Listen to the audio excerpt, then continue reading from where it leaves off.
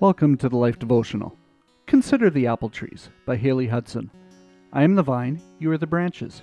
If you remain in me and I in you, you will bear much fruit. Apart from me, you can do nothing. John 15:5. Have you ever been to an apple orchard in the fall?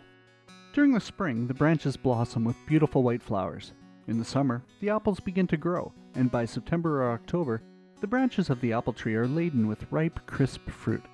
If you take a closer look at an apple tree, you'll notice how the fruit is attached to the branch, and the branch is sutured to the trunk. But imagine that you took a pair of clippers and snipped off the branch. If that branch were lying on the ground, would it still blossom? No. Why? Because the branch was dependent on the rest of the tree. This makes it easy to understand what Jesus really meant when he spoke of himself as the vine and of Christians as the branches. We won't bear fruit unless we remain in him. But it's not only our bearing of fruit for which we are dependent on him. We are dependent on the Lord even for our very lives. Without him, we would never have drawn a single breath. Our complete and utter reliance on Christ isn't a bad thing. It might feel scary, but after all, God certainly knows better than we do. His ways are not our ways, and his thoughts are not our thoughts. Isaiah 55:8-9. He can see the big picture.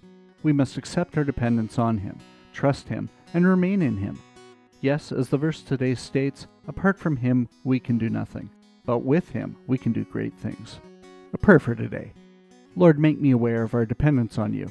Remind me that you have given me the very breath in my lungs, and that I would not be physically or spiritually alive without you.